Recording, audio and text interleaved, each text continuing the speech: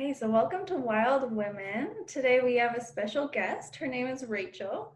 Camille, can you tell us a little bit about how you guys met? Yeah, so we met through the women's program at Ethereal.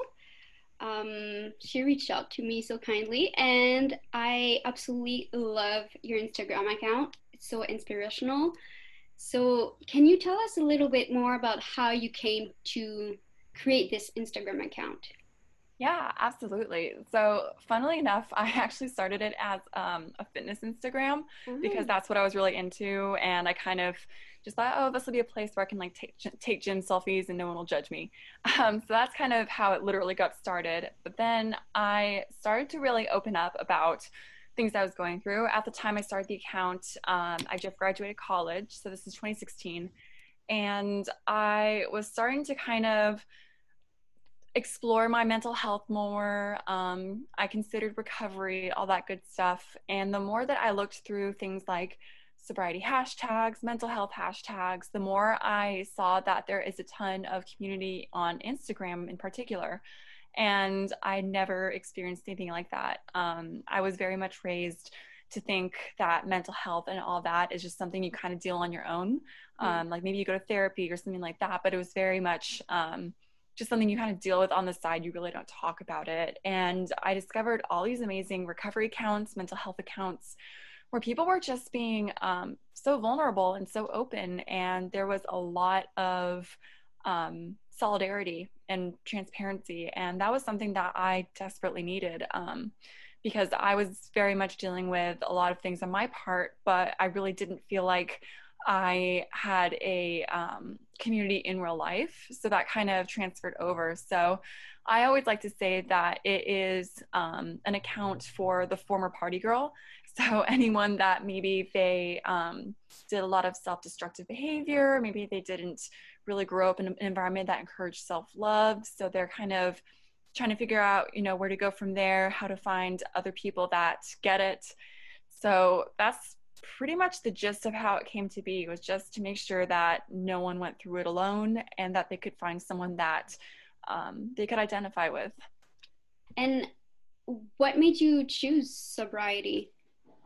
Yeah, so I I always say kind of sobriety chose me because I was raised very sheltered. I wasn't allowed to party in high school. I really didn't get to experiment with alcohol or drugs, anything like that in high school. A few times, but for the most part, I saw it kind of as like this forbidden fruit. So when I got to college, I went to college a few hours away from my hometown. So I was very much the stereotypical sheltered girl that goes wild in college. And so for a while that worked for me, just because I definitely saw alcohol and partying and all that as I always say social currency. So that was kind of like my golden ticket into acceptance and validation. And it worked for a while for me. I definitely was a party girl and I loved every second of it. But I started to see a lot of red flags very early on. Like I would always be the one that took it too far. I started to black out very regularly. I started to drink at quote abnormal times, lie about if I'd been drinking, stuff like that. And there really wasn't any example of, those red flags, because when you grow up, sometimes you see people like say, oh, alcoholic or whatever, and you think like of the super extreme. But I think what a lot of people don't realize is that you don't need to be an alcoholic to question your relationship with a substance, especially if it's bringing harm into your life or if you are just not happy with your relationship with it. And so after college, I definitely did a lot of trial and error with my recovery. I definitely learned what to do and what not to do. But for me personally, alcohol has not really done anything productive for me. And I'm going to be, I celebrated 2 years sober in May. It's been a really eye-opening journey, and not even just because of the alcohol itself, but just learning how to deal with life on life's terms. Mm. Well, congrats on the 2 years. Thank you. A lot of people don't think that they can be an alcoholic or need like a sobriety journey when they're at a young age. Mm-hmm. So what would you say to people who like don't believe in it, who don't believe that people who are young and are still in college or working a lot are abusing alcohol to an extent where they should probably consider cutting it out completely. Yeah, because honestly, that was the thing that kept me in the dark for so long because it was so normalized around me. I was in Greek life, which of course is very much party centric. So it can be really challenging. Like, that was a huge thing for me. And I think the biggest thing is, first of all, storytelling. So even just like coming on here and telling my story of, hey, like, I thought partying was the only way to feel validated. And even when it was affecting my mental health, like, I would wake up the morning after with like a hangover and an anxiety attack and be super depressed the whole day.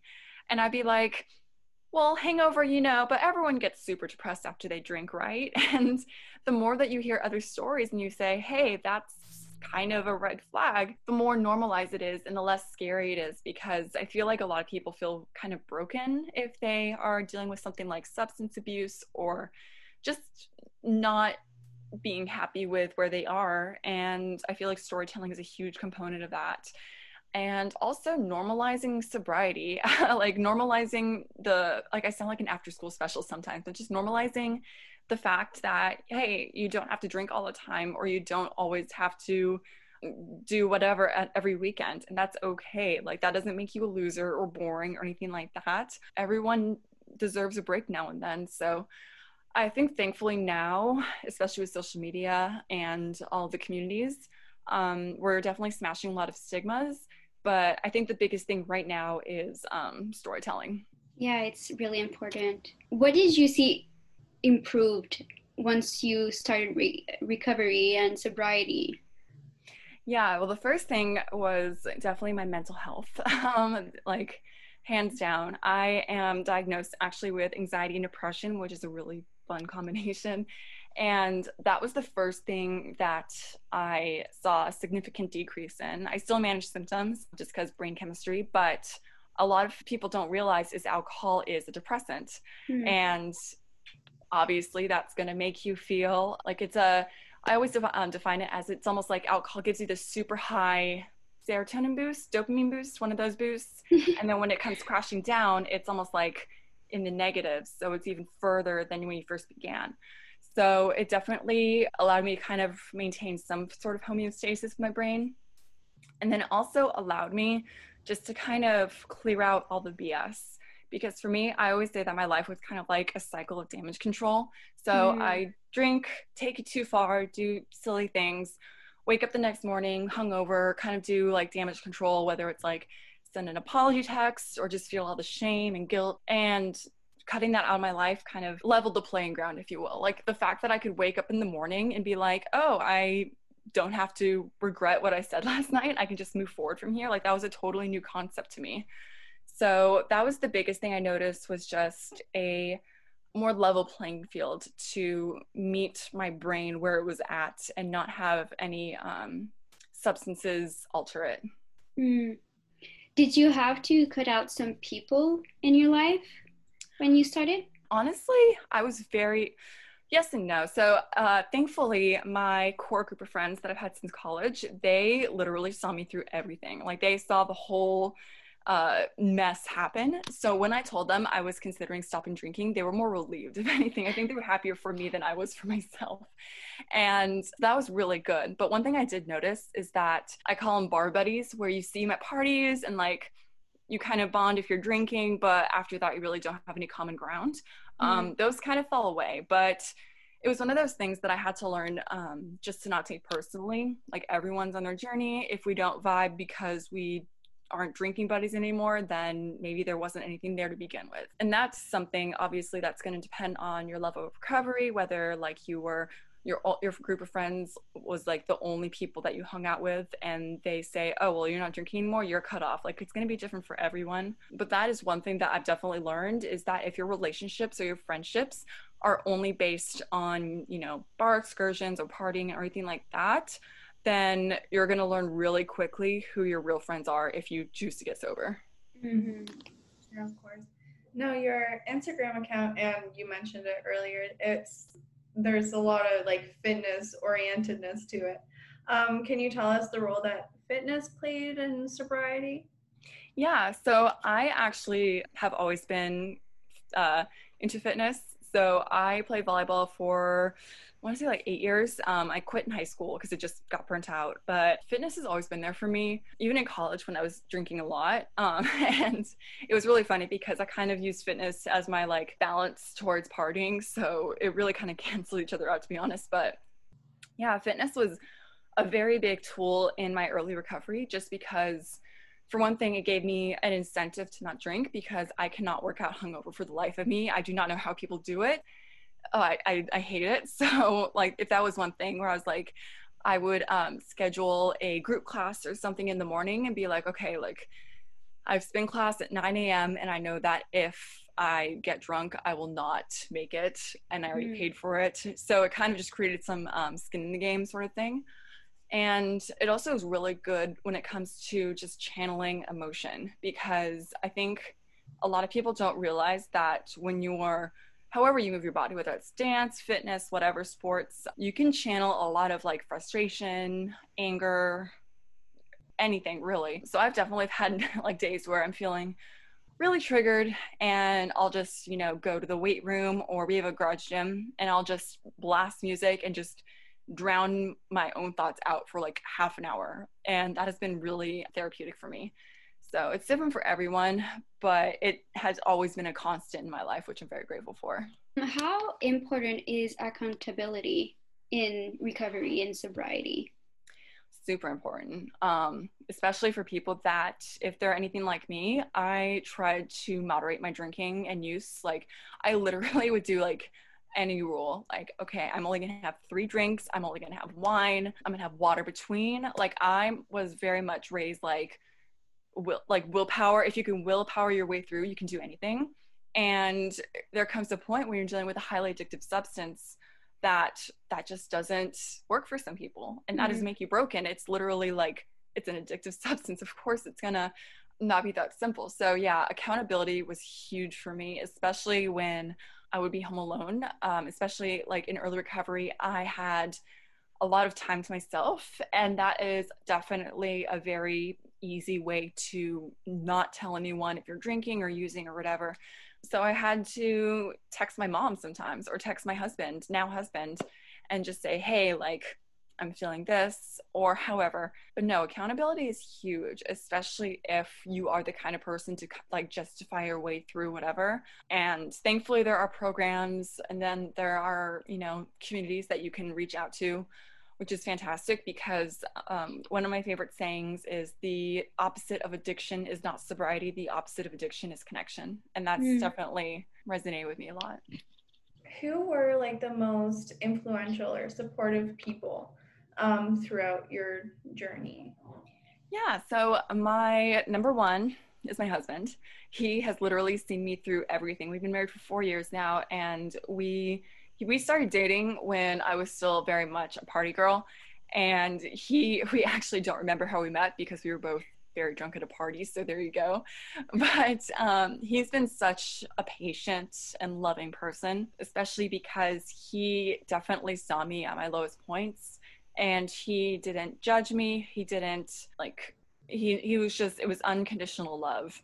So I owe a lot to him, and it's been a really good learning experience for us both, because he really didn't get the concept of addiction. He thought, like I said before, it was like a willpower thing or just being selfish or something like that. So it was a really good learning experience for him to learn how to recognize if I'm feeling triggered or if I'm having an anxiety attack or whatever. So it's been really, really helpful for both of us just to become more emotionally intelligent. And then also my mom. My mom has definitely been a huge supporter. She also really doesn't fully get it, but she does her best to learn. She definitely listens if I'm, trying to tell her something that she might not understand. So those are the 2 main contenders. There obviously is a ton of support and love, which I'm deeply grateful for, but those are like my go-to people. What is like a day in the life for you? Like, what are the type of routines that you've adopted now that you're sober to maintain your sobriety, to limit your triggers, to make yourself feel better, those kind of things? Yeah, so I think the best way to describe it is if like it was a weekend day, because during the weekdays, like even when I was in active addiction, like I was in college, like I wouldn't really drink. It was more of just when I drank, it got really bad. I think that's a really big misconception some people might have, is like if you are addicted to something or if you have a problem with something, they think like, oh, well, you're drinking in the morning every day. And there's different, it's a spectrum. So for me, my biggest triggering times is during the weekend, because obviously a lot of our friends still drink, but we're still friends, which is possible. So my biggest thing is having a game plan. So I always make sure that I have a non-alcoholic beverage on hand. So if we're going to a party, I'll bring my own thing, and I get really creative with it. Like that's one thing that people sometimes think like, oh, you just have to drink water at a party and be boring. No, like you deserve flavor too. So have that, have an exit plan if things get too rowdy, because there have been definitely times where I'm at a party and like it starts off chill, but then everyone gets, you know, trashed and you're just like, oh my God, get me out of here. So usually I'll drive myself, or I'll just have a go-to plan if I need to Uber home, whatever. And then also just staying plugged in. There are thankfully a ton of books and podcasts and just a lot of resources for people that are in sobriety or considering sobriety or just interested in learning about it. There is a ton of that. So staying plugged in and just hearing different perspectives, different ideas, different stories, it really helps you just remember why you're doing this in the first place. Do you put boundaries as like a priority in your relationship and friendships? Oh, absolutely. That's one of my biggest topics that I love to talk about. Just because when the first time I actually ever took boundaries seriously was when I went to treatment in 2017. So I literally had gone like almost 23 years, not really, I knew what boundaries were, but I didn't really know how to implement them, because I was a huge people pleaser. I still kind of am. I was a huge goody two shoes. Like I was the little kid that like, if we were playing a sport, I would give you the ball just because you wanted it. Like I was such a goody two shoes / doormat. And unfortunately, I got taken advantage of a lot because of that. People saw my kindness for weakness. And that's one thing that I always love to kind of hit home, is you can still be a kind, loving person and still set firm boundaries. There has been a lot of ebb and flow, especially when I was in early recovery versus now. So for example, in early recovery, when I kind of was just like, everything just felt on edge, I would tell people, hey, do you mind not drinking around me? Or, hey, if people are getting too drunk, I'm going to probably leave. So not even telling them what to do per se, but just giving them a heads up of why I'm setting these boundaries, why it's important to me. Because I think a lot of people sometimes they tell people what they want, but they don't specify why. And so it kind of just seems like you're just telling people what to do, and people don't like that. So just to make sure people understand that it is a reciprocal thing, and that way I'm able to be the best friend or wife or coworker or whatever. So boundaries are huge and everyone can benefit from them. Everyone should learn about them, even if it's a little scary, because coming from a recovering people pleaser, I still sometimes get a lump in my throat when I'm standing up for myself, but it is absolutely necessary. Can you tell us a little bit about treatment for you? Yeah. Because obviously your alcoholism was a little bit, how do I put it, not what people think it would be, you know? Yeah. No, it was, honestly, I never thought it would get to the point where I can highly consider treatment. And that is one thing that I'm definitely not ashamed about, which has been really eye-opening for a lot of my friends, because I think when people think of rehab or treatment, they think of kind of like Lindsay Lohan or Malibu, or just very like, oh my gosh, you were a train wreck kind of thing. And for me, it was very much kind of just like a moment of surrender, because at that point, this was in 2017, I had been, quote, in recovery since 2016, but a lot of it was kind of just go, like, make it up as I go. So I really didn't have a program or a structure or anything like that. And it was very apparent that whatever was working for me or whatever I was trying wasn't working for me. So it got to a point where I was, quote, trying out drinking again, but even like if I took that one sip, all bets were off. Like I wouldn't be able to tell you if I was going to have one glass of wine or completely black out the next day. So it got to a point where it was almost like, okay, it's not up to me anymore. And it was a moment of surrender. And I think that's definitely when it shifted for the better. So treatment, I went there for 28 days from October 2017 to November 2017 and stayed there, did the whole inpatient thing, which was fantastic. And it was very helpful. I got to know a lot of people from a lot of different walks of life. And it definitely teaches you how addiction or anything like that, it doesn't discriminate. Like I am very privileged. I came from a very well-off family. And there are people there that have been homeless for years. And when you're in those rooms, you are no better or no worse than anyone else. And that's a very big lesson in humility. It's a big lesson in humanity. And obviously, I don't think everyone should go. But if you do go, you are going to get a very big wake-up call as to you are not better or worse than anyone else. And you are all in this fight together. So it was as much of a lesson for me as it was for a lesson for how I react to other stories as well. Mm. Did anyone ever give you like tough love, or you came to the realization that you needed to slow down or cut the drinking on your own? Both of it, honestly. I think in my heart, I knew even when I was in college, it was I kind of had this huge cognitive dissonance because I always said it was like my evil twin came out. Because for me, a lot of my drunkenness was unchecked feelings, a lot of bottled up emotions. So especially freshman year of college, I went through a really bad breakup and I really didn't get to process it. I didn't allow myself to process it, I should say. So when I got drunk, it would come out. Like I would get angry, I would cry for no reason, all of these things. And people saw that. People were really concerned about it. And I, tried to play the tough girl. I was like, I'm fine. But people definitely showed concern. I actually went to therapy for the first time sophomore year, kind of after a mini intervention from my friends, because they were like, okay, clearly something's up. And we can't risk you, lashing out when you're drunk. So thankfully there was services on our campus, on our college campus, but I still found it to be really shameful at that time. At that time, I still kind of saw therapy as like a punishment.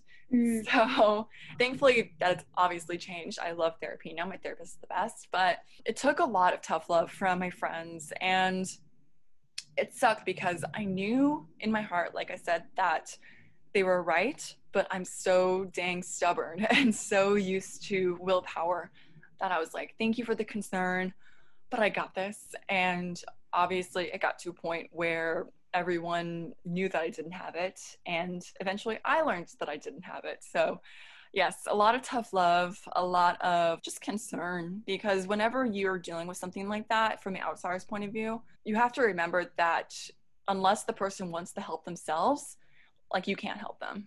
And that's really sad. It's really disheartening, I feel sometimes, but at the same time, it reminds you, like, you can love someone, you can try to fix them as much as you can, but until they want it themselves, then not much progress is going to be made. So thankfully, I've had a lot of really amazing support, and I am eternally grateful for them. So you talk about like parties in college, and like a really big topic right now, even in academia, is hookup culture. And how there is a set of like routines, behaviors, like talk, actions, all about like partying and the hookups. From Monday of that week to Friday, you're just talking about the parties, and then Sunday it's like recovery, and then Monday it starts all over again, and it's just like a constant cycle. But what they're saying is that the issue is that there's no really other talk on campus, like for the people who don't want to drink, who don't want to be a part of, how do you put it, consensual casual sex, that kind of stuff. So in your opinion, what do you think that they could adopt at universities to change that culture that's so ingrained into the system? Yeah, I think a lot of things is alternate activities that don't suck because there weren't like, God bless my college, but there were so many times where it's just like it just felt so just kiddie, you know what I mean? Like they would have movie nights, which were nice. They would have all these things, but it was just very, you were just thinking, like because I went to a few of them, and the whole time you're just thinking, oh my God, I could totally be at a party right now. And so I think a lot of things that would be really nice would just be, how can I say this? Because it's a tough question, to be honest. It's something that you really don't think about unless you don't like see yourself in that culture. Because like, yeah, you said it's so ingrained. I think one good thing would be just to have a place where people can openly talk about mental health, self-care, all that stuff. Because I feel like once you find groups that you identify with, or groups that you maybe you drink occasionally, but you're not the kind to go to a huge party or anything like that, then that equips you to find common interests. Like I know some friends that love doing poetry, slam poetry, book clubs, hiking, stuff like that, depending where you are, obviously. But yeah, the biggest thing is right now just finding alternatives. Thankfully, there has been a lot of peak in social justice issues, activism, stuff like that. So that's a really good thing to pour your energy towards. Yeah, honestly, I think it's about finding common ground, finding common interests, not being afraid to discover hobbies and practice hobbies, even if you suck at them. That's one thing I definitely struggled with in college, was because for me, I thought my worth was in my grades. I thought my worth was in partying, and that's it. There was no common ground of anything else. Like there were so many hobbies I let fall by the wayside just because I was so ingrained in the party culture. So that's one thing, is if you have hobbies, if you have creative pursuits, I think that there should definitely be more awareness and more spaces set to practice that, and not just like dance class or art class or anything like that. Like actual places where you can be like, hey, we're all gonna do a painting night or something like that. Just stuff that like you really don't think about, or you don't think could be a fun activity until you actually do it. You talk on your Instagram also about PTSD. Do you want to elaborate a little on that? Yeah, so I was in an emotionally abusive relationship in high school, and it definitely taught me, or definitely conditioned me, I should say, to walk on eggshells and to always to be gaslit, and to always just kind of not have myself being taken seriously. And so for PTSD, I always like to say that it trauma lives in the body. Trauma lives in the body, even if you think like you're over it, quote, over it. There have been times where like even 10 years later, I'll hear something, or I'll hear a song that my ex used to play, and I'll just break down crying. And it's one of those things where you like, unfortunately, PTSD is still kind of in the developing stages how to treat it. I know there's EDMR, I know there's stuff like that, but there is a lot of misconceptions about PTSD. I feel still like some people still think it's only like military can get it, or that it's like you just didn't get over it, stuff like that. So I think the more we learn about it and the more that we bring awareness to the symptoms, it's going to be easier to have compassion for people that do have it, and for people to even realize that they might have it. Because there was actually, I had a friend who unfortunately was assaulted, and she thought she was okay, and she ended up having all these really similar symptoms to me. And I was like, hey, like, I don't want to diagnose you, but it seems like you might have some unresolved trauma. And she ended up going to psychiatrist and officially got diagnosed with it. So I am a huge advocate for people, obviously not self-diagnosing, but to take their symptoms seriously, because that's, especially as women, I feel like we have all these symptoms, or we have these, you know, whatever going on with us, and we're told, oh, it's not that big of a deal, you're overreacting, you're being emotional. And F that, you know what I mean? Like our emotions and our symptoms are completely valid. So bringing awareness to it and encouraging exploration of those symptoms has been a very huge passion of mine. That's awesome. Yeah. And so a lot of people, they have a fear of change, you know, it's out of their comfort zone to change. And I'm sure that you experienced that a little bit too, if you were so comfortable as, you know, a party girl. And I don't want to put words in your mouth or anything, but like, A lot of people feel like loss of identity sometimes too. Oh yeah. So can you speak to that a little bit? Just like how you like overcame those challenges of like the identity crisis or like uncomfortability, that kind of stuff. Yeah, no, that was a huge thing for me, was especially when you put so much of your identity into other people's opinions. That is so huge. I still tell people like I'm X amount sober and I still have identity crisis, and that's totally normal. I think that's just the human condition, is to constantly question like, what do I stand for? What am I interested in? Because I'm 27 and I still tell people that are like teenagers, like, dude, like it's, you do not have to figure it out. So in terms of identity crisis partying, I think the biggest thing is to look inward and ask yourself, when did I start caring so much about what people thought of me? Mm-hmm. Because when you look at kids, or for the most part, you look at children, they do not care about what anyone thinks of them. They are out there living their best life, being loud. And whether it's middle school or high school, I personally was bullied a lot. So that was a very young age. I started to condition myself like, hey, if someone doesn't like you, you got to change, or you have to adapt, I should say. So I think a lot of self-reflection is huge, a lot of journaling. Thankfully, there's a ton of journaling prompts that you can just look up depending on what you are currently battling. Journaling is huge just because it allows you to kind of put your thoughts onto paper. Because that was a huge thing for me, was I would have like all these spiraling thoughts and it would just get so messy that I didn't even know how to comprehend it. And I would just end up getting overwhelmed.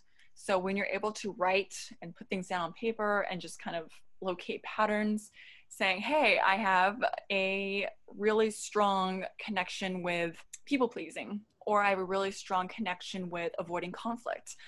Let's explore that. And just kind of to look at it through a more compassionate lens instead of a judgmental lens. Because there are so many things that I feel like people just kind of suppress, or they're like, oh, like I have this toxic trait, but if I don't think about it, or if I just suppress it, then it's going to not hurt anyone. But unfortunately, I learned the hard way that when you suppress things or you don't deal with it, they're going to show up differently. It's in different parts of your life. So I think that's a really huge thing, is to not be afraid to confront parts of yourself that you might have suppressed, or parts of yourself that might not seem good. Like it's very important to not just focus on, you know, staying positive and happy as much as we'd love to, because that's not life. And so that's a huge thing, is journaling. Obviously, if you have the means to, I am a huge advocate for therapy because it just allows them to kind of organize your thoughts for you. Like there have been so many times where I'll go to therapy, I'll just ramble and she'll write everything down and just kind of categorize it for me and be like, okay, let's focus on this right now. We can talk about this next week. It's so helpful. So to wrap up that rambling, I would say, yeah, for anyone going through kind of an identity crisis, is just kind of ask yourself, what is it that you fear the most about yourself? Or not even fear the most about yourself. What is it that you are scared to work on? And ask yourself why. And like I said, look at it through compassion instead of judgment. I love it. It's so important.